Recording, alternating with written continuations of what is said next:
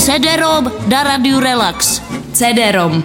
Musíme vám po ránu prozradit jednu zásadní informaci, která asi nepotěší majitele nákladních vozů. Protože právě nákladní auta jsou mezi zloději v kurzu. Například v Kopřivnici aktuálně zmizely 2 Tatrovky za 5 mega, tedy za 5 milionů. No a kdo jiný by o tom zmizení mohl vědět než člověk, který ví úplně všechno. Náš pan CDRom. Dobré ráno. Dobrý ráno, já jenom jsem chtěl říct, že s těma Tatrama nemám vůbec nic společného, ale vím, kam zmizeli. No a co byste nám teda zrovna k téhleté krádeži řekl? Vím, že tenkrát se to už vleče od těch vojenských Tatrovek. To si uhodil hlavu na hřebík, protože u těch vojenských jsme se namlsali a naučili jsme se to otevírat a zavírat během několika pikosekund.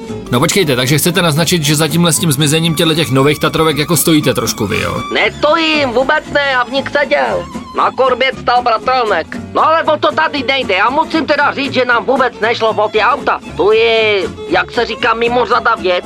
Nám šlo o ty kalový čerpadla, které byly v té kabině. My potřebujeme přečerpat vodu z bazénu u nás na chalupě. My tam máme jenom 25 a teď jsme si postavili 50 a potřebujeme to přečerpat tu vodu. No na čerpadla už nám z těch dávek nic nezbylo, takže proto jsme podnikli akci Kopřivnice.